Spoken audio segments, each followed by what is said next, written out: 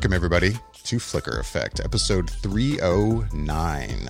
We are recording this on, what is it, Wednesday? I'm thrown off by weekdays. Wednesday, October 9th, 2019. I'm David Lotz. Joining me this episode is Yasha Wilson. Hey, everybody. Michelle Hillard. Hello, everyone. Hello.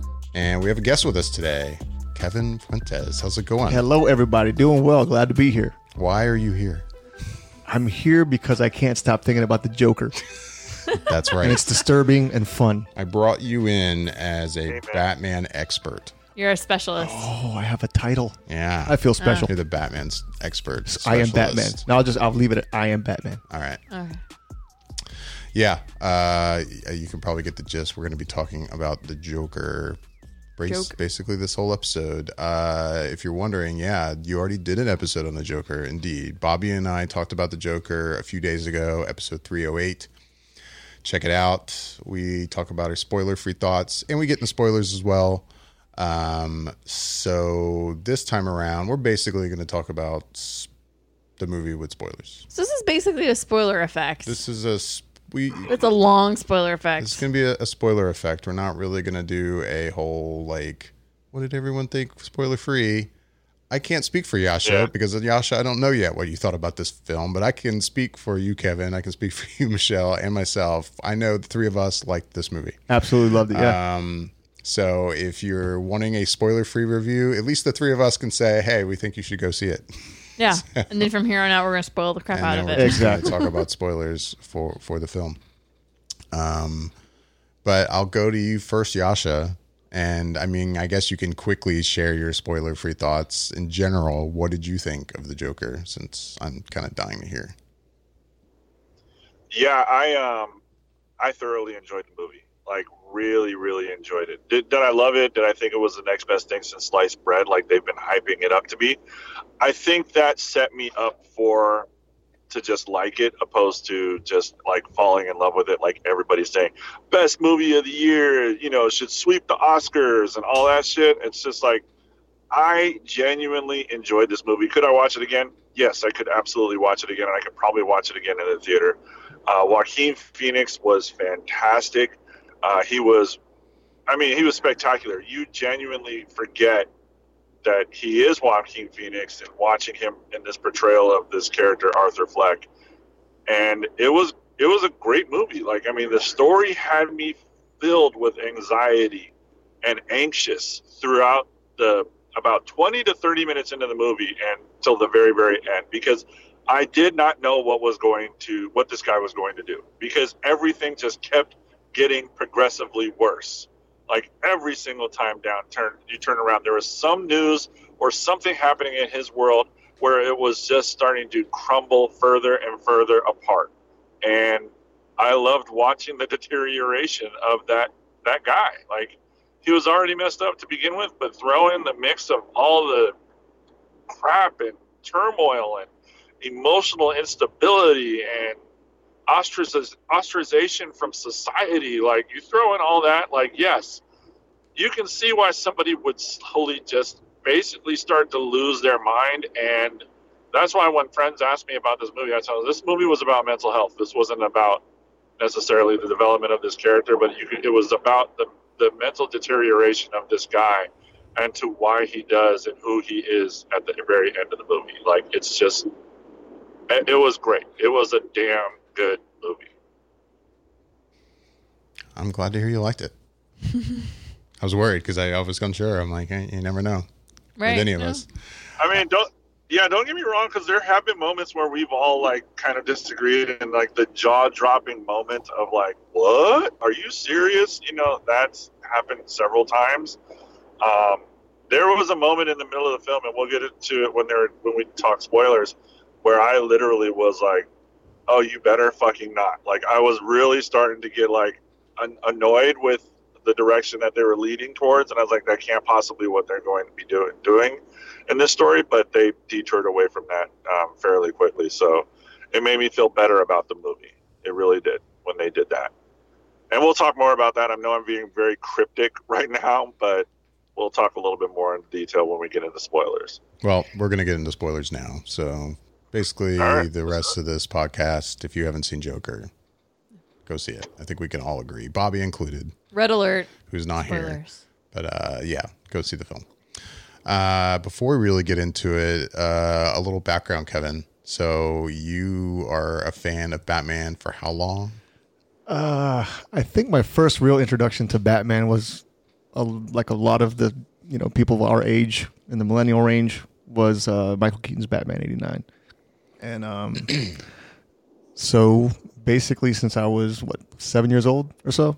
I remember going to places like Service Merchandise and picking up the figures. That got me back. Yeah, throwing it back. Yeah. I don't know what that is, but I dig it. Yeah, maybe that was an East old Coast school, thing, or- outdated. East Coast thing. Yeah, every single one of those stores are closed down. Oh, yeah. I'm old. Yeah, that dark, gritty, gothic, over the top type world that Tim Burton set up. That was my first introduction to Batman, and I've loved it ever since.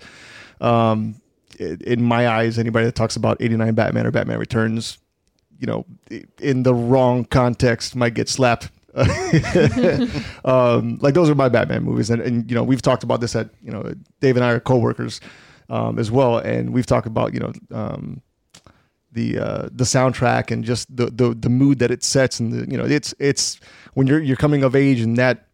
All those kind of dark influences in terms of just the aesthetics of the movie and the way that the soundtrack adds, the vibe that it adds, whatever. That's, I don't know, super influential being young. And then I also spent a lot of that time with my father, searching for Batman comics or Batman toys and all that stuff. So there's definitely that nostalgic, kind of boyhood bonding with dad, type of aspect of Batman too. But yeah, I don't know. He's just automatically my favorite character, just naturally. I can't think of, there's other characters I really like and other franchises that I really like, but Batman is definitely it. If you go to my house, it's nothing but Batman. It's kind of weird.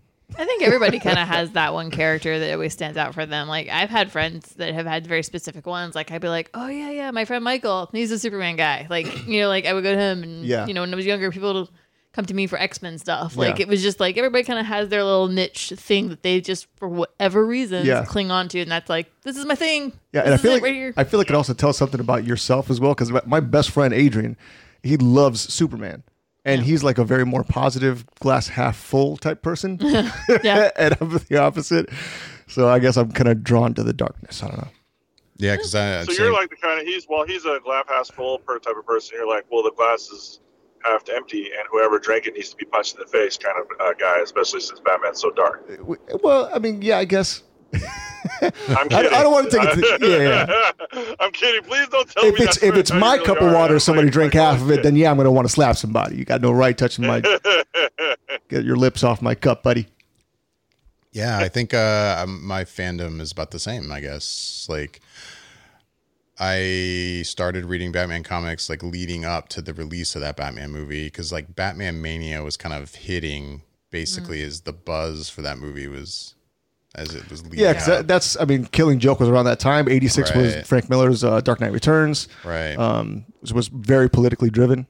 So yeah, I hadn't really read probably Batman comic until maybe a year before that movie came out. Okay. But then same thing, I started reading it a lot, and yeah, he's definitely my guy. I would definitely say I don't have the knowledge of the comic book side of him as much as you do, because I think I've gone in and out of reading Batman comics. Like I definitely read a ton around that period for a couple years or more, and then I dropped off as like a high school age, and I was probably pulling the whole, I'm too cool for this. I don't read comics anymore. I'm super cool. Me and my bandmates and band. Yeah. Right. Anyway. Well, let's get into it. And I want to start with a question for everybody here, because before we really start analyzing this film, I want to kind of get everyone's take on something before you hear everybody else about your interpretation of this movie. Namely, it ends and you walk away from this movie going, this is what I think happened with that ending and thus the entire film. And you get what I'm asking here? Michelle, you have a confused look. Yeah, but I'm exhausted. So this movie is definitely open to interpretation.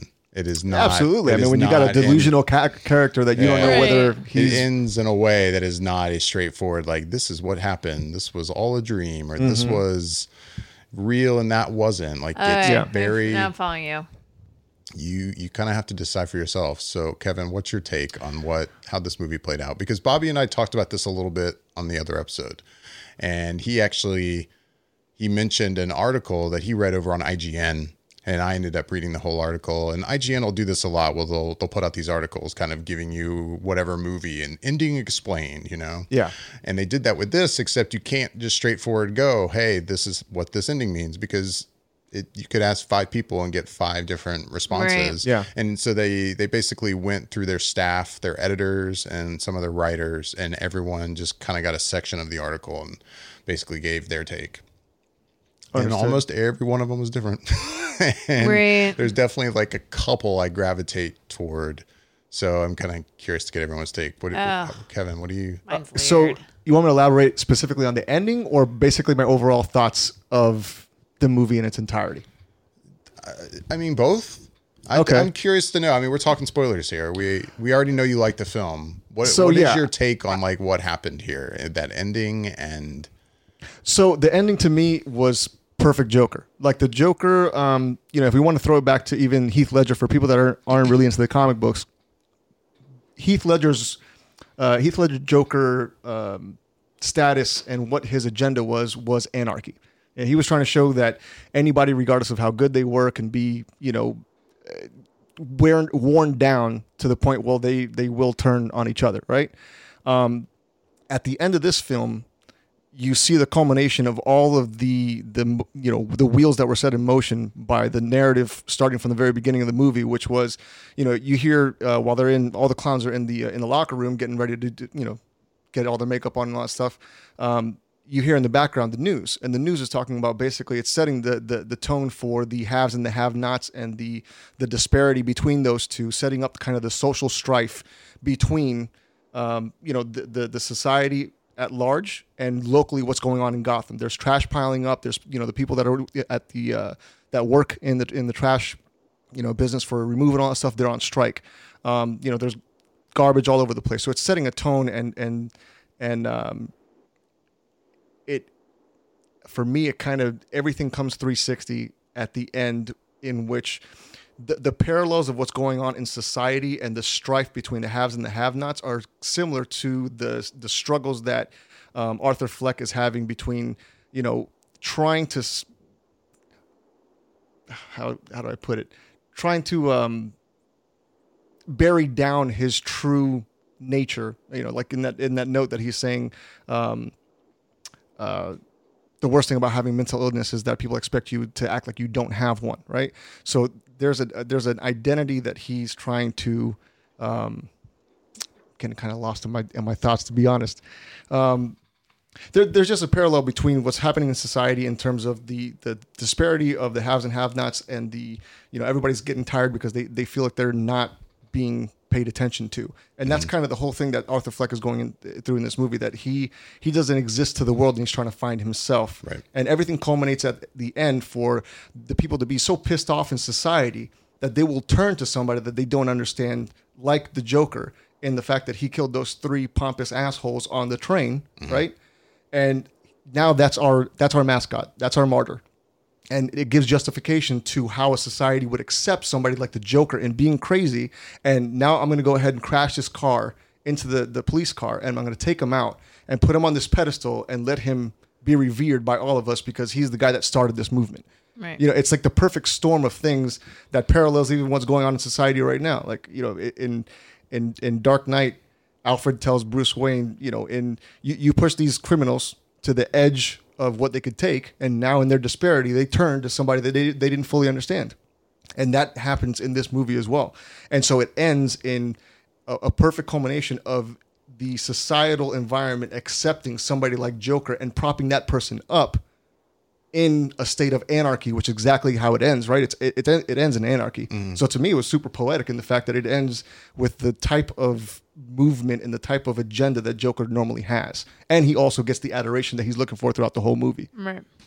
To me, I'll be honest. I know Yasha said that, is it the greatest movie he's ever seen? Not really. Like right now, it's for me, that movie, dude, when we got out of it, man, I was talking to my boy Adrian. I was like, dude, this is nearest to the perfect thing I've seen in a long time. It's the director just kind of takes everything and goes 360 with it. Everything comes back around. Everything that's in the movie for the progression of how it is that he tips over into madness, it's justified. His laughing is it's a medical condition. That's one of the things I was kind of hesitant about when I saw. I'm the type of person where I don't really like to watch spoilers or listen to any reviews, or even when I scroll through YouTube and I see a thumbnail about the movies coming out and all these theories and all that stuff. I hate seeing that stuff because I want to go into the movie theater and see what it is that the director is wanting me to see through his eyes for the first time, without any exterior influences. So I mean, my take was that movie was amazing. Now I'll share later somebody that threw something my way that makes me think of it a little bit differently. But my initial reaction was it was perfect. Everything came around 360. Everything was justified. So A++ in my book. Gotcha. Michelle, what do you want to jump in with? I mean, and when I get to like kind of more my question, I know what you're saying, because I definitely have a take on how the movie ends, and there was some stuff that Bobby and thus that article brought up that I was like, oh, I hadn't really considered that, and it's making me. I already want to see the movie again, right? Yeah, especially after I talked to Bobby and read that article. I was like, okay, now I definitely want to see this movie again, because I kind of want to see where I stand after I see it one more time, to my true take on what is quote unquote real, what isn't, what happened at the very end of the film. Michelle. Yeah, I'll be honest. I haven't listened to the recording you and Bobby did, and I haven't really read any articles or anything on it. But yeah, I will say at the very end of the film, it's Joker sitting across the table from a woman in Arkham Asylum, and has he been recanting this entire story as it actually did happen to him? Oh. Or is this all the story he's created and fabricated in his head? Because at one point in the film, he does say, that he had time in Arkham. And that's actually where it kind of picks up, I think. It picks up basically like he's out of Arkham and he's on the road to recovery and he's working with a therapist with the state and he has to check in with her. Yeah. Right? So here's a question. Is it that actually what occurred? Or is it that just all occurred and he's just been in Arkham this entire time and he's just, this whole film that we just watched was all played out in his mind? That would make me feel differently about this film. Right? Because but that's the thing. The movie, smartly, the director, the filmmakers are not saying, and they definitely do not set it up where they are giving an explicit reason. Like, it's the kind of movie you truly just get to decide for yourself. Yeah. What happened. So did it really happen, or did it all happen in his head? So I guess, would it make sense for him to reveal to the therapist at the end that the girl, I forgot her name, but basically his made up girlfriend. I think it was Sophie. Sophie, yeah. So played by Zazie Beetz. Yeah. So then if he were lying and he were telling the therapist and everything was just a manifestation of what's in his head, why would the director show us the parts where he knew it was fake? Where he knew it was right. Absolutely. And exactly. That's it comes to the theory that it was all like none of it happened. That's the part I bump on, and that exactly is why I don't think that train of thought makes sense to me. Mm-hmm. There's a few others it could totally be, but that one I don't go with. Yeah, because if you're going to tell a lie, you're going to tell a perfect lie, correct? Right. Or maybe not perfect. I don't know. It's Joker. He's twisted. Why would you see the flashbacks in the film of him like, oh, here she is, and well, wait, she actually wasn't there. Exactly. And, I agree. Yeah, Yasha, what's your take on it? No. I was going to say the same thing, actually, to kind of like to argue against that. Basically, what you just said, push back against it is just like, well, that doesn't make sense. I mean, I can understand why you would interpret it like that, or like, hey, like the idea of like, hey, maybe he didn't actually, none of this really did actually happen to him, and it's just him telling a fabricated story or what happened in his head. But it's like, if that was the case, then why show all the other parts where it actually was in his head, where it didn't make sense, and then it's like all of it coming together and like him showing up in her apartment and having that awkward encounter to show that this is not happening in real life. Like this is, he has imagined all these other scenarios and whatnot.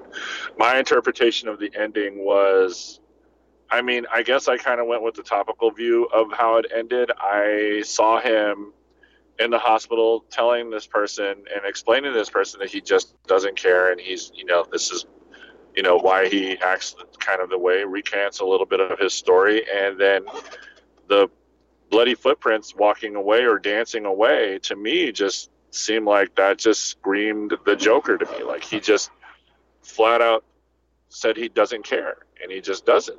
And so that's just how he proceeded to go. He's like, anything, he does whatever he wants. He doesn't have to worry about it anymore.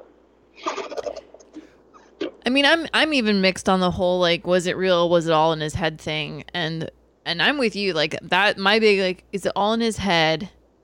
The biggest bump is obviously the girlfriend. The only thing I could think of to go on the opposite side of that, where even that still floats, is that, say, like, he's mentally disturbed. He has lots of mental issues, and say he's talking this through with a therapist, and then they ask him questions like, so you're saying to me you have this girlfriend, and then they start like kind of probing him, right? And then he kind of goes, oh well, maybe I made all that up. And then it kind of flashes back. He's like, I'll take it back. That was all in my head. I imagined that. Like, he can even kind of bounce back and forth on what's real and what's not real, even in his re-incantations in his head, I guess, in a way. Right.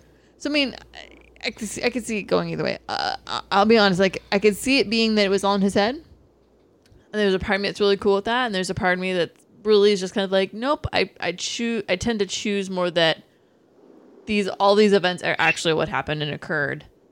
And nothing was, other than, the girlfriend situation, all of it was actually happening in real time. I feel like if this was Joker's story in which the Joker's already the Joker, like I'm going to keep on referencing Dark Knight, there's no lead up to Heath Ledger becoming the Joker. But every time that he tells how he got the scars, it's a different story, right? So, right. Yeah. But he's already established. So in this one, it's like, this is, if Todd Phillips wouldn't have gotten it so correct on displaying how externally and internally, how perfectly somebody can be driven to madness. So, you've got a sick mother that keeps on writing to Thomas Wayne. You eventually find out by trying to find out, information about your mom that Thomas Wayne is actually your dad. And then you confront him, and then he basically says you're crazy. Society, or the fact that the top people in Gotham don't care about the lower people in Gotham. He doesn't have his meds anymore, right? That program got taken away from him. So there's too many perfect justifications of why somebody would go crazy for this story to me not to be real in what it is that we're actually seeing, because we're seeing the manifestation of the mental illness make the Joker the Joker. And I think that's the reason why the film is so impressive and so impactful when you leave, because I told my brother that it's kind of like when you watch Michael Myers on film, you watch a Halloween film on the screen, you realize that you're watching a horror movie and that everything that came to make that horror character is all fake. But if the director or the script writer and everything culminates and they do it in a way where it seems plausible in your world because of your religion or because of science or whatever it is, that Michael Myers could walk down your street and it'd be real, you would then view that person on that screen with a little bit more fright and a little bit more fear. So to me, they brought the manifestation of the Joker, of how somebody could become the Joker and be pushed over the edge, right? And did it so perfectly that I don't know. To me, I think some people are trying to read too far into it. To me, there's too much perfect of how and why. And to me, this is the best origin story that there is, because there's 3 or 4 within the comic books that are good. But there's no origin, even in the comic books, that any authority at DC could say, well, this is actually the story. Right. It's always kind of open-ended. Like a canon, official. Exactly. Right. So in terms, like, looking at it through the perspective of a comic book enthusiast, to me, this is the most perfect origin story for a Joker that there is. Right. Period. Right. Yeah. With that said, there was one theory that I hadn't considered that I actually kind of like a lot. I'm not saying I completely buy into it, but theory that... What's yours? Well, and that's the thing. I'm torn. Now that I've read other ones, I have like 2 or 3 where I'm like, oh, it could be this. Like the one I'm about to say, I could could see this, and that is that, yes, everything happened, but when the the ambulance runs into the police car at the end, and he's in the car, that he actually dies in that moment. And that everything after that moment, they pull him out of the car. Maybe that actually happens and they put him on the hood. But when he's waking up on the hood, like he's dead. And it's almost like an afterlife, quick kind of like moment for him that doesn't actually take place.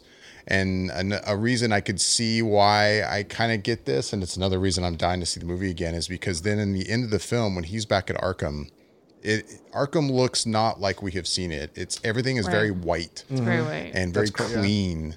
And that alone kind of maybe points to, I could see that's along the lines, because it also plays into an idea that I also had that, I think this is a perfect origin story. I agree with you, but at the same time, it's a perfect origin story maybe for a Joker that ends up just being the inspiration for the next Joker. Like if indeed he died. I could see that. Right. Yeah. And now you have all of these people wearing clown masks and are now like. And maybe the one that actually did shoot Thomas and Martha. Maybe he ends up being the guy, right? The Joker that in a future Batman film, the Batman interacts with. But I could see that. It's not my favorite thing, but I could see it. It's a theory. I was like, I hadn't considered that. I hadn't considered that, but I'm okay with it. I'm okay with it. Isn't it funny how like a movie that has somebody who's delusionally psychopathic opens up the whole movie for like, was this shit real? Makes you question the whole film. It's like, was I even in the seat watching this right now? Like, did this actually happen in front of me, or did I imagine this? Right. Yeah. Anyway, I was just kind of curious to get everyone's take on that. So what's your... what do you feel is... I definitely don't buy into that. At the end, he's just telling a story that didn't actually happen. I definitely don't fall there. Yeah, I can see it, but I don't. It's not my thing. I didn't walk out of the theater feeling that way, even though I was kind of curious. The whole line of like, "Oh, you wouldn't get the joke," and there was a part of me that's like, "That's not what Todd Phillips is trying to say, right?" No, and I don't think so. I definitely didn't walk out of the theater with the death idea like that. That's not my first thought, even though, like I said, now that I've heard it, I'm like, I find it interesting. Plausible. I find it interesting, and at the same time, to me, it's like, but that's not it. Yeah, I guess I think of it more of like we basically saw in the context of this origin story what actually happened to him. Right. If indeed they hadn't shown those shots of Zazie Beetz' character not being in those moments, like we've already discussed, that would make things more complicated for me. Because, he's obviously an unreliable narrator and you kind of don't know what actually we saw. But that is a moment where it's like the director is choosing to show us this is what he had in his head, but this is what actually happened. Yeah. Right. And I think as an audience goer, you already know that that's what was going on. Yes and no. I did. I was already just waiting for that moment. I will say, though, I didn't like, and I brought this up with Bobby, when we get to that moment and he shows up in her apartment and she walks in and sees him and is like, what are you doing here? And she's making a point to go, your name's Arthur, right? Like, if you didn't know it up to that point, you should know it right there with that line that she doesn't really know his name. And I didn't actually care for the fact that he explicitly showed us the shots of here they are at the hospital and no, wait, actually she wasn't there. And here they are at this place and oh, wait, she wasn't actually there.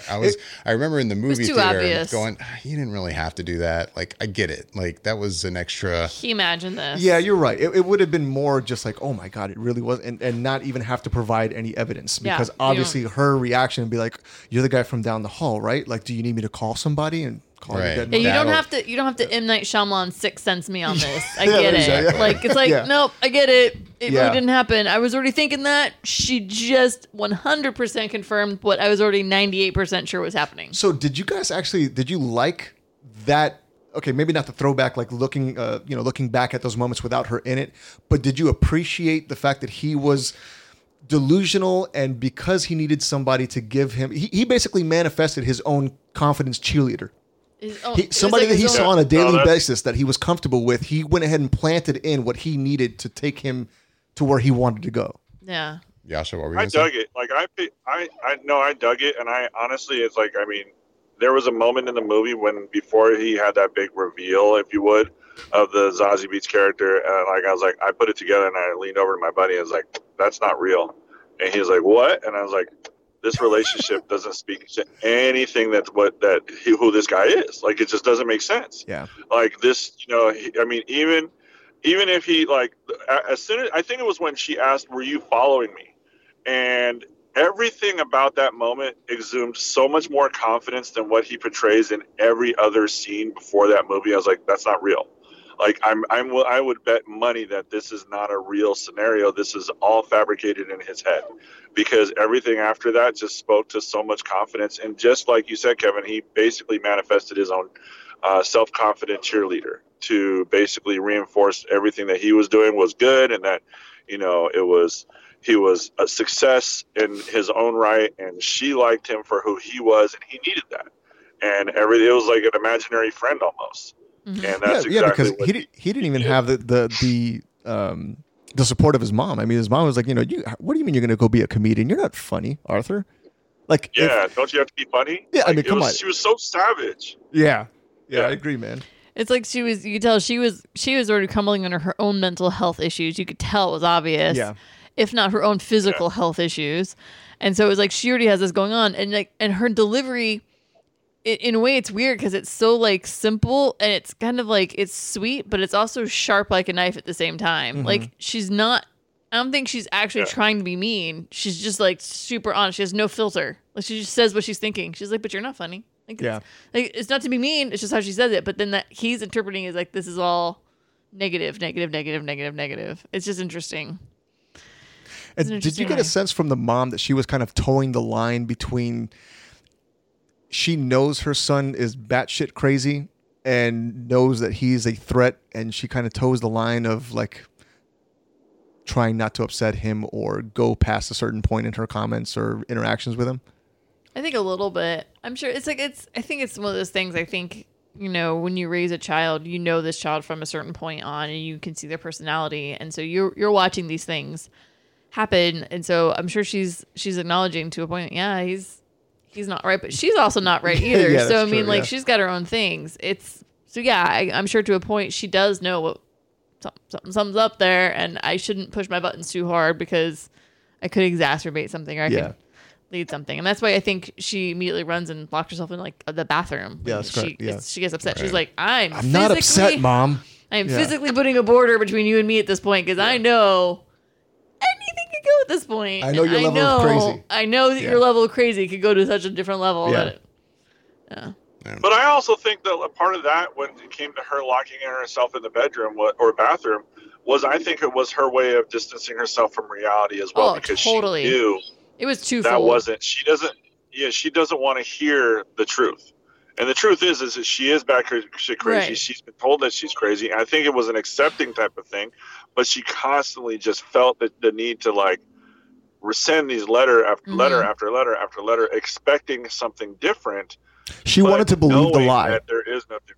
Yeah, she wanted to believe the lie, and hearing the truth of the lie just isn't something that she was ready to face or wanted to face. Right. And so that's why I think she locked herself in the closet or the bathroom, because she was like, I can't deal with it. I can't deal with the truth. I don't want to deal with the truth. I'd rather live this lie and, just know that this is a wonderful man and he wants to help us.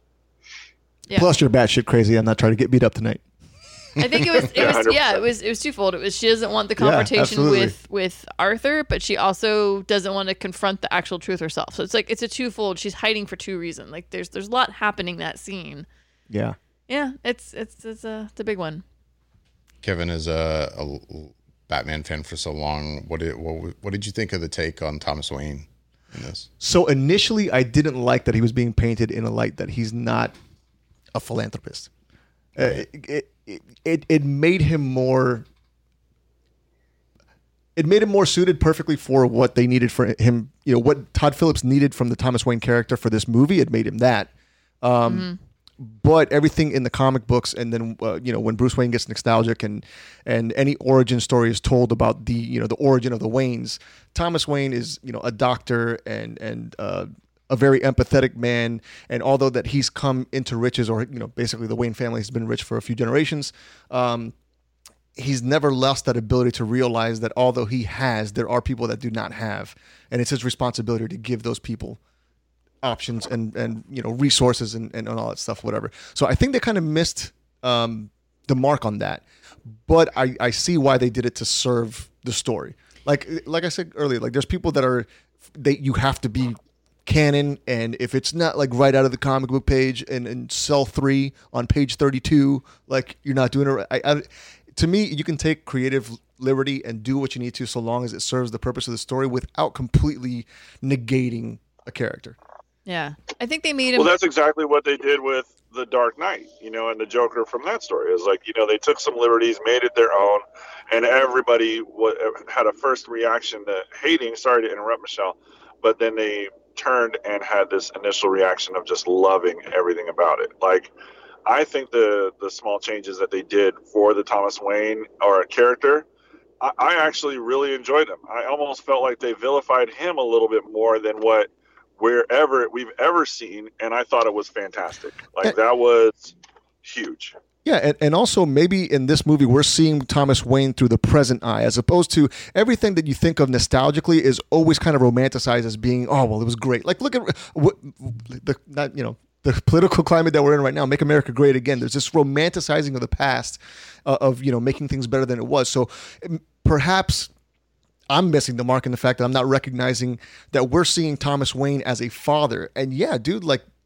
Arthur Fleck came to my gate and you touched my son. I'm not going to be nice, and I am going to punch you in the face. You know what I'm saying? So I guess that gives more of a current day look at, even though I'm a philanthropist and I'm successful, whatever, I also got my breaking point and what it is I'm comfortable with you doing and not doing. So it's acceptable.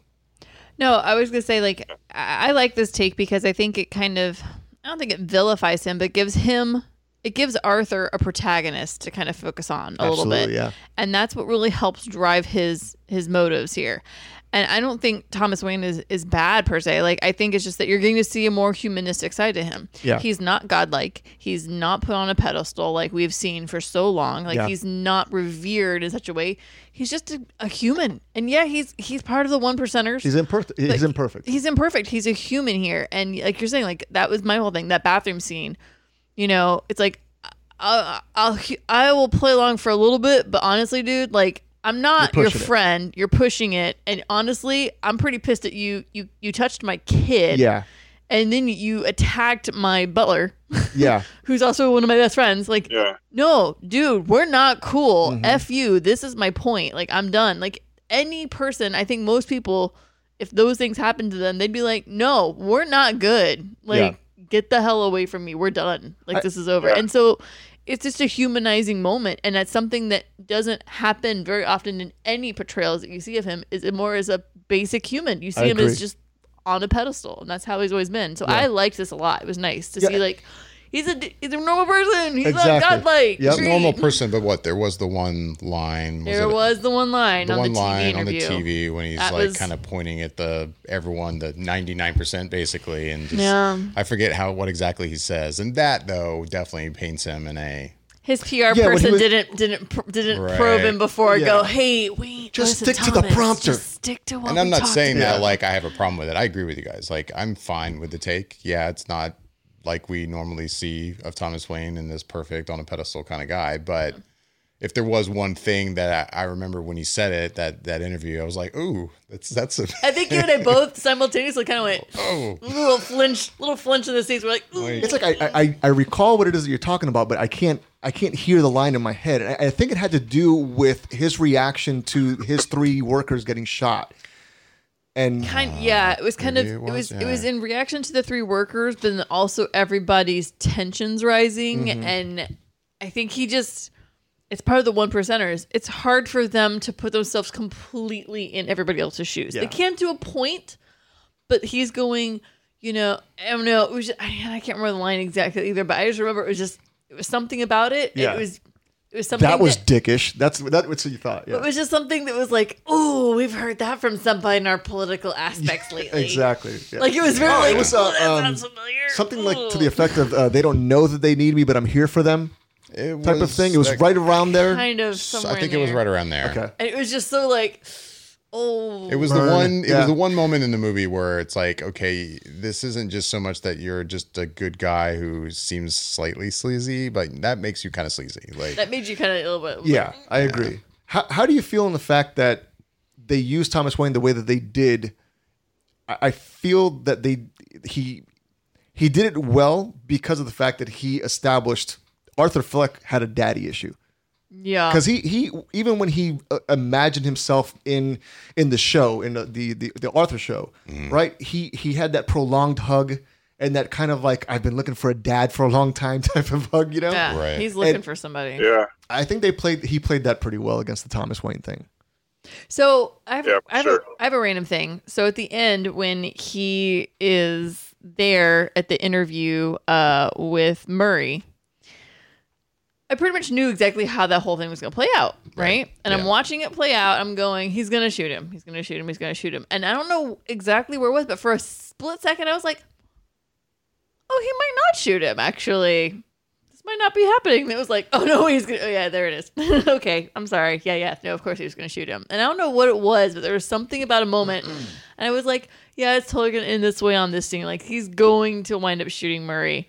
And then for some reason, I changed my pitch for like a hot second. And I don't remember what exactly it was. And I didn't know if anybody else felt the same way. Like if they were like, oh, no, it's going this way. It's going to be okay. I mean, I think I might have gone up and down in the interview because, yeah, same thing. You going into it, it's like, this is not going to end well. This is not going to end well for Murray. Yeah. Bye, Robert De Niro. I mean, but there's a part of me that's like, okay, maybe it could be fine. But then, yeah, once Joker really starts getting kind of irritated, then it's like... And the funny thing is even though you know that's what's going to happen, still that moment, the way it's done in the film is still very just visceral. And like it does a good job of making you feel like you were watching this live on television. And like if that actually happened live on TV, just the feeling you would get of watching someone actually get shot in the head. You know what I think was a good right thing? Between the eyes. Yeah. Like it's right here. And I mean, you watch the brains go backwards. Like that's how... I mean, it was great. It was great. I think the reason why it was so amazing was so many times in these comic book films, you always get that cliche villain speech, right? And we did get a speech, but it was basically him coming into his own. Like, you know what? I'm tired of acting like when somebody dies, it's not fucking funny. It's funny to me. There's something wrong with me, and you're going to have to just accept it. And instead of like doing this long drawn out, like I'm going to take out this gun, everybody's ooh and eyeing and drawing out that moment like so many times in these type of movies they do. Because he practiced it. Immediate. Like this shit is funny. Bang. There was no interlude into like, oh, what type of gun is that? You know, you don't get to see it on screen. It's just like, I am the Joker. This is the way it is. I just flipped my shit and I'm not taking this anymore. You're dead and that's it. And honestly, going into that scene like you, I felt I knew somebody was going to die. So if you've read the Dark Knight Returns, Yasha, are you familiar with some of the comic books from back in the day? Oh, yeah. Okay, so in the Dark Knight Returns, basically a psychiatrist has been not resuscitating, but basically providing psychiatric care to the Joker, right? And the Joker's basically... Rehabilitation. Rehabilitation. And the Joker gets to this point where he's just very low energy and just kind of watching his days go by. And then he gets to go on this talk show. And the psychiatrist is trying to show everybody, listen, you know, we're going to be releasing Joker back into society, and he is rehabilitated. There's no reason to have any fear of this man. But shortly before that, like, he realizes, like, Batman came out of retirement, and Batman's the reason for him living, right? So he snaps, and he kills the whole audience by way of, I can't remember the two characters, but it's basically these two little mannequin-looking boy and girl that fly through the audience and release this gas, and, you know, Joker poisoned everybody, and then everybody has a smile on their face, and everybody's dead, including the show host. So when I see him walking out of the curtains, you know, and he sits down, I'm like, oh my God. I turned to my buddy Adrian, I was like, dude, this is the Dark Knight Returns. Like, I cannot wait. This sounds really sinister. This really sounds sinister. I was like, I cannot wait to see how the fuck this ends up and who dies. Like, but the Arthur Murray thing, it was perfect. Like, I don't know. But then playing into your excitement about that, if I do have a negative about this film, and don't get me wrong, I think it's a great movie. Yeah, it's a bummer that you don't get to spend more time with him as the Joker. I mean, it's a long lead up to him finally putting on the makeup and finally putting on the costume and dyeing his hair. And really, you know, that scene of him walking down the hall to, I forget what song it was. Do, do, do. Yeah. Do, yeah. Like you do, hear do. at basketball games all the Do, time. do, do, do. Yeah. And you know what? That song, I was thinking when I was watching, I was going, this song is perfection for this scene. He is revved up. He's ready to put the show on and play his game. He's got that confident walk. This is what's happening. Right. But yeah, there is a bummer part of it's a part of me that's a little bummed that it's like, oh man, like there's very little time in the context of this movie that he's actually Joker. In the costume. I agree. He's the Joker. And I mean, I'm not saying I would change anything about the film. It's just generally speaking, man, I wish I could have seen him be the Joker Just a for smidge more time. So I got another question. So, and I'm going to throw this to Yasha first. So Yasha, when you saw the scene where the two clown buddies show up to his apartment, what's your take on this? How'd you think? How'd you feel? How'd you come out of that scene? I mean, like I said, like even with the anxiety, like with the Robert De Niro character, I was just like, oh man, you're like, what's gonna happen? What's gonna happen? What's gonna happen? Even though I kind of in the back of my mind knew he was going to do something. That's kind of how I felt watching that scene. Like he was so eerily calm at that moment when he let them in, and I was like, this is a guy that was making fun of you, that was mean to you, and everything like that. Somebody's got to die. Like, it's just like, you've got to die. Like, you've got to die. You have set this man up. You have basically taken advantage of him. You're incredibly selfish, like all of it. I was very much looking forward to him getting his comeuppance, if you would. And I was happy with the outcome because it just really spoke to everything. Like, I liked it. Like, I liked the fact that he killed that guy, and then to the little person, I actually, for a while, I thought that he was going to do off the little guy as well, because when I saw him lock the door and I leaned over to my buddy, I was like, he can't reach the lock. And he's just like, what? He's like, the guy, he can't reach the safety lock. And he was like, holy shit, you're right. And I was like, he might die too. And it's like, what does he do? Does he go and run and try and get a chair?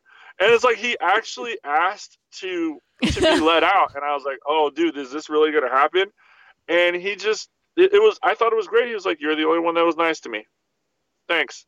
And he just let him go. And I was like, that was fucking great. Cause that was his rhyme and reason for letting him go. But he was like, you were nice to me. So no harm, no foul. Like, we're good, dude. We're good. It reminds me of I remember one of Dane Cook's albums, he has a bit that's like that. It's like him talking about the guy at work, and he comes in one day with a rifle and starts shooting everybody, but he stops at my desk because I gave him like a Snickers, and he's like, he wasn't on the lipstick list. And he's like, thanks for the candy, and he just moves on. It doesn't kill him. And as soon as that happened in the movie, I thought about that. I'm like, I can't believe I'm thinking of Dane Cook right now. Yeah, no, that is legitimately straight from Billy Madison. That is exactly what happens to Billy Madison. Oh. Billy Madison calls the guy that like he was a bully to in high school, apologizes, and it's Steve Buscemi, and it's so played out so perfectly. He's like, oh yeah, man, I never thought of it again. Like, thanks so much for, the call. All right, maybe we can grab a beer sometime. He's like, yeah, cool, that'd be great. And then the guy leans back, crosses him off of the list that says people to kill, and proceeds to put lipstick on and just starts listening to music. And you're like, holy shit balls. Like, that is amazing. And it's just like, you never know the people that you affect when you just exhibit an ounce of fucking kindness. Right, exactly. And that's exactly what happened. I absolutely love that scene. I don't know why, but I loved it even more when he couldn't get out. And I was just like, dude, what do you do in this situation? This guy's literally watched this guy get stabbed to death in the neck with a pair of scissors. And the guy who did it is literally just chilling, panting. And he's like, oh, you can go. And it's like, can I go? Are you sure I can go? Because I'm freaking out right now and I can't reach the lock. Help me out. I just love how nonchalant. Sorry, Yasha, go ahead. No, that was it. I love how nonchalant he was after he stabs the dude and like bashes his head in the wall like 15 times. just sits down, catches his breath, and turns to his small buddy and says, "Hey, I'm going to be on the Arthur Murray show tonight. Like, are you going to check that out?" Or, you know? I know, right? And then he's got a cigarette. And he's just like, "Oh, hey, by the way, you should totally check out Murray tonight. I'm going to be on it, man. Yeah. Like, it's going to be a thing. It's going to be cool. You should watch it." "Oh, no, just step over the blood. Just step over it." Right. Just step over the body. It's super normal. And then he goes to, like, reach for him. Totally that was great. I know. Oh my god, yeah, when he reached for him, I was like, "Oh god, Jesus Christ." Tell me you didn't think like he's gonna fuck with him. He's gonna think that he's gonna let him go, but he's gonna get him in the end. And then he goes to reach for him.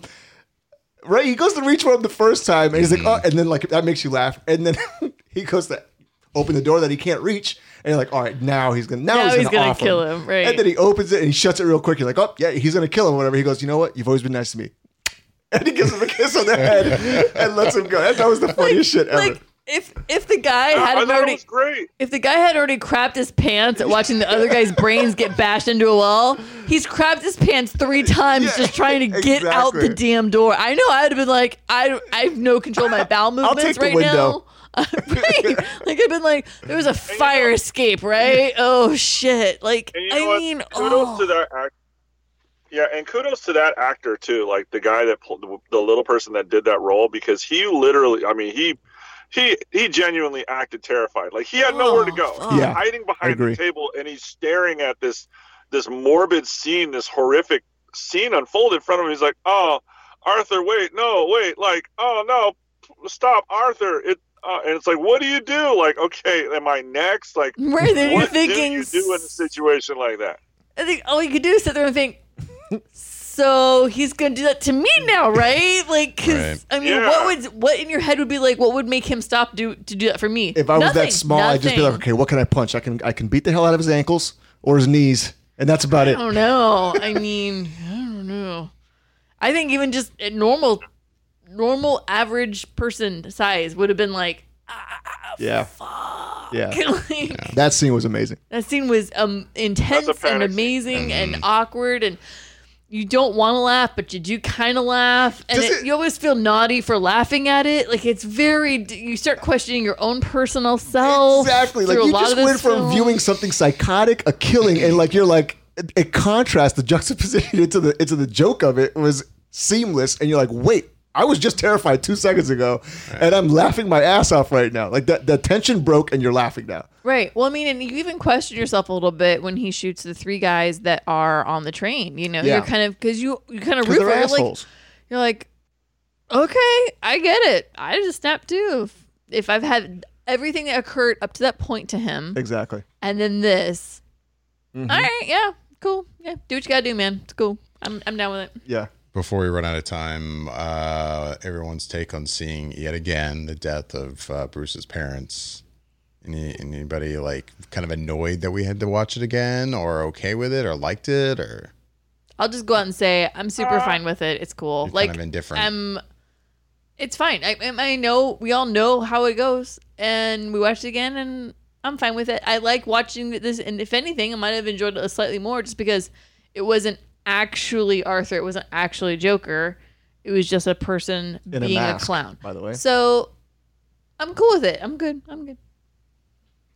Kevin? Yeah, I was fine with it. I didn't think I'm sorry, I didn't think anything too deep on it. I just kind of was like, hey, you know, there it is. And the scene was legitimately like a 2-minute scene, so it didn't like occupy too much of our time. It just gave us another interpretation as to like how this happened. Maybe it wasn't a random crime or a random act of violence. It was just a riot and a violent act at that. So I mean, I just kind of glazed over and I was like, all right, you know, there it is again. So it's fine. I mean, I bring it up because it's kind of the running joke now. How many times are we going to watch Thomas and Martha die? A version of these two die? And I will agree. If anything, I don't really have a problem with it either, real quick. And I like that they don't sit on it too long. It was actually a very fast scene. It was very fast. This wasn't like a Zack Snyder treatment where it's going to be this ultra dramatized moment. It was just guy follows him dead. Yeah, it was nice to see the Pearl moment again. Frank Miller throwback to year one. But no, I mean, I'm okay with it. I would agree with Bobby, and I talked about this already. It didn't necessarily need to be there. I think I would have been fine with the scene of just him following him into the alley. And then we get that shot later when Joker is in Arkham and we see that quick shot of Bruce standing over their bodies. In a way, that's really all we needed. I don't really have a problem they did it. If anything, I have a problem with it. It's still like, so the child that plays Bruce, like, he's fine. I mean, did he even ever say anything in the film? Did he have any lines? A little bit, I think, at the gate. Did he say anything at the gate? I don't recall. Yeah, he said, "My name is Bruce." Did he? Okay. But that's basically it. The kid barely ever talks. But like in that moment of the parents being shot, I mean, there was like no reaction from this child. I agree. He's shock. standing there behind the father and just kind of standing and watching. And I mean, even just somewhat shock, like something, please. No, go ahead. You go Crying, ahead. anything? Can you make him cry? Like, let's make him cry. Can we make him cry? Is there any emotion whatsoever? I agree. And at the same time, being the fact that, like, you know, I don't know, Yasha, if you have young children, but, you know, of course, raising children in the age of the internet, you're always Googling what's normal and what's not normal. And you recognize that children have different emotional levels and different mental levels, and they're emotionally not capable of displaying some emotions when something is that far beyond their reality, their comprehension. Yes. So sometimes, like, even recently I just looked up, like, if you yell at your toddler, like, if a lot of times they will shut down and go blank. So it's not too far-fetched in the film, you know, whether they did it on that purpose or the kid just doesn't know how to act and he just stood there, you know, regardless. Right. There's some plausibility in thinking, okay, well, maybe at this point he is just so young that he has no clue how to emotionally react. Like, he can't even wrap his head around the concept that his parents are down and they're not getting up anymore. So to me, it's plausible that that's the reason why he isn't necessarily acting or reacting to what just happened on screen. Right? I kind of have the same thought. So Bruce is supposed to be 8. Yeah, around there. Yeah. Right. So your son is 7.5, and I've known your son well enough to know that I think if something like that happened, I don't think he would make a sound. I think he would also just go into this shock of like, reserve back what into their just head. happened. Like, there's so much that just happened. They can't even register it fast enough to even have an emotional reaction. Like, it would just be so like. So can I get poetic about it? Shock, just absolute shock. I'd be clear. I'm not saying I wanted him to like go, oh my God. No, but I get what you're saying. Like, I think just if I've only seen the movie once and it's just a very straight, almost completely zero reaction from him. Yeah. I get what you're saying completely, but at the same time, I think there would still be some kind of like look of, oh, like just something like. So to you me, know that Bruce Wayne has a fear that of clowns, right? It's not so much that he did it on purpose. It's that the kid just had probably zero acting. Well, you know what I'll give the kid credit for? He's a damn good pole slider. You could slide down that little pole just like just like our old friend. It would have been cool if they had like a Adam Shakespeare West. bust in the treehouse. Oh man, that would have been dope. That would have been sweet. Okay, let me touch on seeing the Martha and Thomas Wayne again. I thought it was the most appropriate and most fluid tie-in into any film available. I have to agree with Granted, I think the only plot point that you could poke a hole into is what the hell are these aristocrats doing watching a damn movie During in the middle of anarchy going out on the streets. But at the same time, is that once again the 1% just like completely negating the existence and disregarding, you know, the ploy of the have-nots?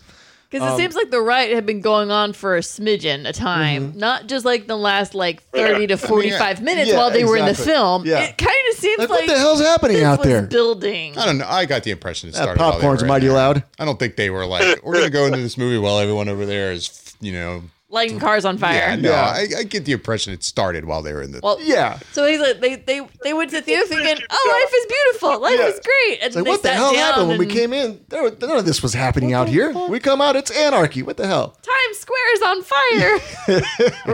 I'm trying to watch Charlie Chaplin. Can we please keep it down, guys? I'm trying to watch Zorro and the Gay Blade. I know, right? Dude, but once you saw that, like, you know, like the controversy on what Zorro film that they were watching, but they were watching a Zorro film in the comic books, right? As soon as you see that on the marquee, you're like, oh my God, it's going to happen again, and you see him come out. To me, it was the most appropriate tie-in for that scene to happen within a movie. Yeah, because they always try to. It's almost like a George Lucas way of doing things. Like normally, it's like always the Waynes die at the beginning of the movie, and then he becomes Batman. And that's the justification for him to become Batman. But one thing that I like about the way that it happened is Bruce Wayne has a fear of clowns. The person that shot his parents has a clown mask on. You don't know that person's identity, right?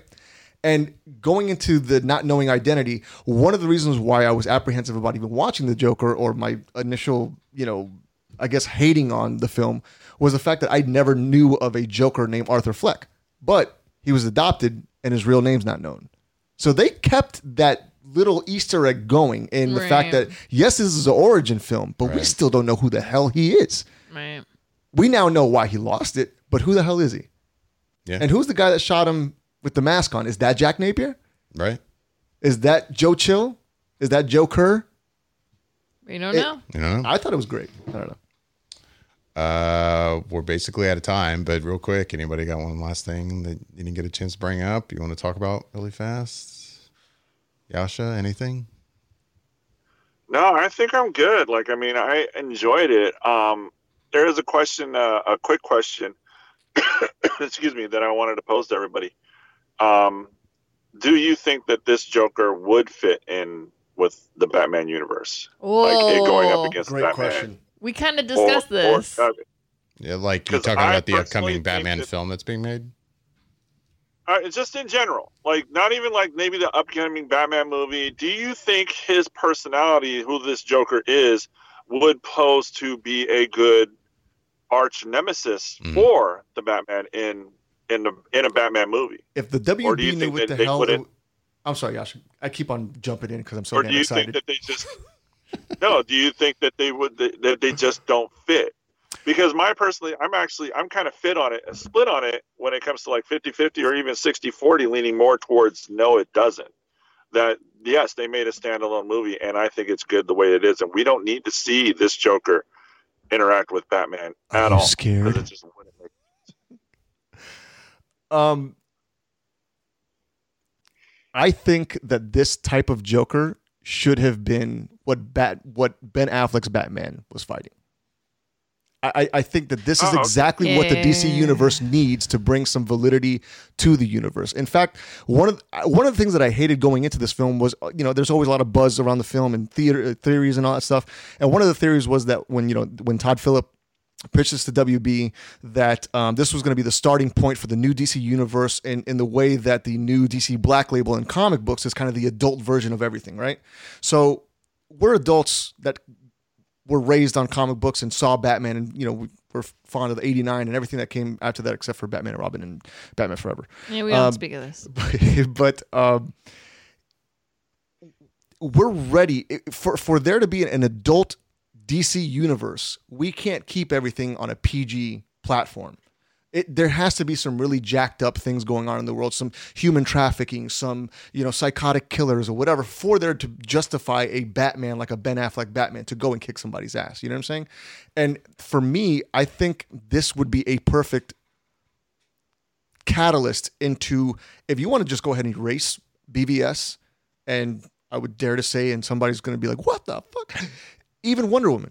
Erase everything and just start anew from this film. And the reason why is, while I think that he still has some maturation to do to become the Joker, because the Joker in the comic books is just as intellectual and intelligent as Batman. So we don't really see that from Arthur Fleck. But if they had another movie in which they're fast forwarding a little bit, and he's gained the adoration of these people that prop him up as kind of like a villain god, right? And he starts coming into his own in reality, in the fact that he doesn't have to hide himself anymore, and he could just develop himself into what it is that he thinks is the right way to do things, which is chaos, anarchy, and just psychopathic killing, and then let him progress into the next version of the Joker. Because look at how much progression we saw from a broken, shoulders bent in, no confidence, to I think it's funny, and I'm going to shoot you in the face on your own show. We had that much progression in 2 hours and 30 minutes, and we had the type of emotional draw and reaction to what that movie was in 2 hours and 30 minutes, whatever it was, where Can you say that about Endgame or any of the Marvel movies? It took 10 years to build up your adoration for a character, and then you got weepy because he died, but that took 10 years. This movie kind of had an emotional draw and a cerebral reaction that was established in 2.5 hours. So if you can take that type of progression and move it to the next movie, and then progress that to, okay, now I'm going to go ahead and have Batman. Holy shit, this guy's running loose in Gotham. I have to stop him. Then you can get somebody as jacked as Ben Affleck to go and do his detective thing and find out how am I going to stop this dude. He is an absolute threat because just like in any comic book story, the intensity of your villain is going to be the driving point of how good your story is going to be able to be. If your villain only has the ability to bend spoons at a restaurant, what are you going to do? Like go hire a new dishwasher? It has to. You have to ante up. You know, right? I think I like the idea, and we kind of discussed this a little bit. I like the idea of basically picking up a second film that would be in this line, and it would focus more on Batman becoming into Batman, an origin of Batman, a more upgraded version at this point. Yeah. And then a third film where it's Batman and Joker facing off. I could also see basically doing like a 10, maybe to a 15-year time leap as a second film, and it's Joker and Batman going at it in like, say, late 80s, early 90s setting, and I could see that happening. And then another leap in a third film where it's another 10 or 15 years, and then you're getting basically Ben Affleck, an older Batman, going up against a much older Joker, and seeing that, basically seeing them in their prime in the second film, and then seeing them at the end game in the third film. Yes, that would be and that would be amazing for me. Yes. Like I would be so happy. So either way, that version or the other version where you see more of a Batman and then the face off, I like that too. Like I'm good with doing one of those two options. Do you hear that, WB? Just saying, Warner Brothers, pull it together. They do not hear you. No. They don't hear They much don't of hear- it. They don't hear anybody. Animaniacs. They don't hear anybody. So that's No, what I They think. What do you- legitimately listen to everybody's ideas. Like, oh, you think that's a good idea? Yeah, well, fuck you. We're gonna do what we want to do. here's what I feel like WB That's goes. just They what go. we're gonna do. I feel like WB goes. You know what? You write that down. Write that down for me. Write it down. All right. I want you to bring it over here. I want you to fold it. I want you to fold it again. And fold it again. You see that box right there? Fuck that box. Put it in your mouth and swallow it. I don't give a shit. And that's basically what the WB does. Or let's I play think. flick football with it. Right. I just Right. don't think they give a shit. I'm sorry. So now what are your thoughts on I mean, that was progression? my take on, well, him. I mean, what you're asking, Yasha, could I see this particular take on Joker really being in a like kind of fight with Batman? I mean, I think I get what you're saying, because there's a part of me that's like, I don't know, but we also get so little of him as actually the Joker. So I could, yeah, but there's little in this film that is reminiscent of a Joker that you see a lot of times. I agree. Versus a Batman, and the way that kind of Joker thinks, we barely get a taste of Joker in this to kind of imagine him in that kind of position where he's outsmarting a Batman and doing that kind of thing. I don't know. It's Which is why I think a second film where, again, like it was taking place like in the early 90s, that could be that. And then there could be kind of an end game. Like this would be you seeing like, oh wow, this mofo has progressed into such a mental game. right. I mean, it was definitely my take that as much as I enjoyed this film and I enjoyed the dark grittiness of it, I mean, my take being that, yeah, if we could get a Batman film made in this kind of like in this way and this realistic, gritty way, and make it like as an origin story as kind of a sequel to this Joker film, that's an origin story for Batman, and then that third film where it's them kind of facing off, like it's a dream that is not going to happen. Right. Let's be clear. This is not going to happen. Hell's not. Not just because the whole like, oh, WB doesn't know what they're doing, but I mean, I've heard mixed stuff. It's been from Todd Phillips and Joaquin Phoenix that this is a one-off and this is it. And then I think I've seen rumblings of probably some interview of the millions of interviews that Joaquin Phoenix has done that maybe, I guess he's hinted, oh, maybe I'd be open to a sequel. But I mean, right now they're making a Batman film that I don't think in any way is going to tie into this kind of universe. Yeah, I can't see Robert Pattinson fighting. I mean, I don't know. I don't know. Like I don't know. It depends on when we finally get a look at what the Robert Pattinson Batman and universe is going to look like, then it's until then it's kind of hard to say. It's hard to say, but at the same time, if you think of their ages, that would be right around the right kind of an age gap. By the time Batman was ready to be Batman against Joker, you're looking at a right age progression on the two of them in essence. So I could see it, but is that we're going to get most? I doubt that. And going back to your point, David, about it kind of not matching for a Batman to be fighting this Joaquin, this Joker. Maybe because there's a physical mismatch, right? Obviously, Ben Affleck was super jacked in BVS, right? And obviously, physically, he would pummel the hell out of Joaquin, or Joaquin's Joker. But if they made it a more cerebral, like, what is Batman? Batman's not just a pummel your ass because he's jacked. He's a detective. So something that, and I absolutely love and adore the Christopher Nolan trilogy, right? But something that he didn't necessarily establish too well in that trilogy was how good of a detective is Batman. If you really go back and watch the movies, Alfred is the one that keeps on giving him the way to think and how to interpret things and deciphering things for him. You know, the man looking for the ruby, and in that trilogy, Alfred is the detective. We would have an opportunity now where if Joaquin's Joker goes more cerebral, he could take it to where Batman has to be the detective. And yeah, there's going to be a fight at the end, maybe in a tunnel, like Frank Miller's, Dark Knight Returns. Right.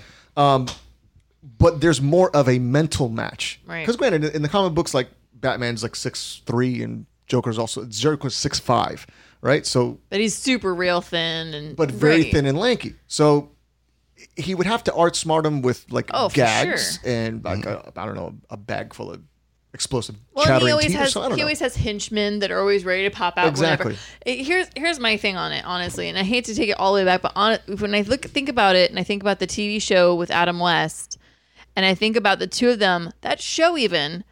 Yeah, there was always kind of a fake fight, but even when, say, like Batman would finally figure it out and he'd finally get the mystery and he'd finally wind up wherever Joker's lair was at the end of the show and he would fight Joker, he was fighting Joker's henchmen. He rarely physically ever fought Joker. I agree. The two of them have always been, and they've been written for the most part to my knowledge and from what I have read, which isn't a lot, it's been a mental game. This is a Sherlock versus Moriarty, guys. This is all mentality. This is all thinking, outsmarting the person that's who's 3 steps ahead. I agree. That's what it's always been like.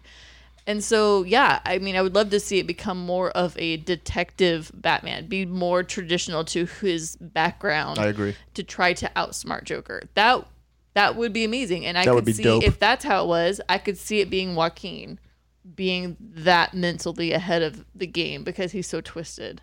I agree. I just want to see anarchy and craziness. You're all about it. You're all geeky about it. And you just want to see more of this film. It was a treat in a sea of not so many treats from DC Warner Brothers. I mean, I won't spoil anything, but my top 10 list, guess what's going to be in there? Man, talking about it early. It's October. This is not even early. This is practically late. I would be shocked if Joker was not in my top 10, but I would be extremely if it were not in my top 10, that means I saw a ton of amazing films from October to December 31st. I will say right now, looking from now until the end of the year, there's probably only 3 films I could say look absolutely mind blowing. Are you talking about movies just this year? Yeah, every year at the end of the year we do a top 10 show. We do a top 10.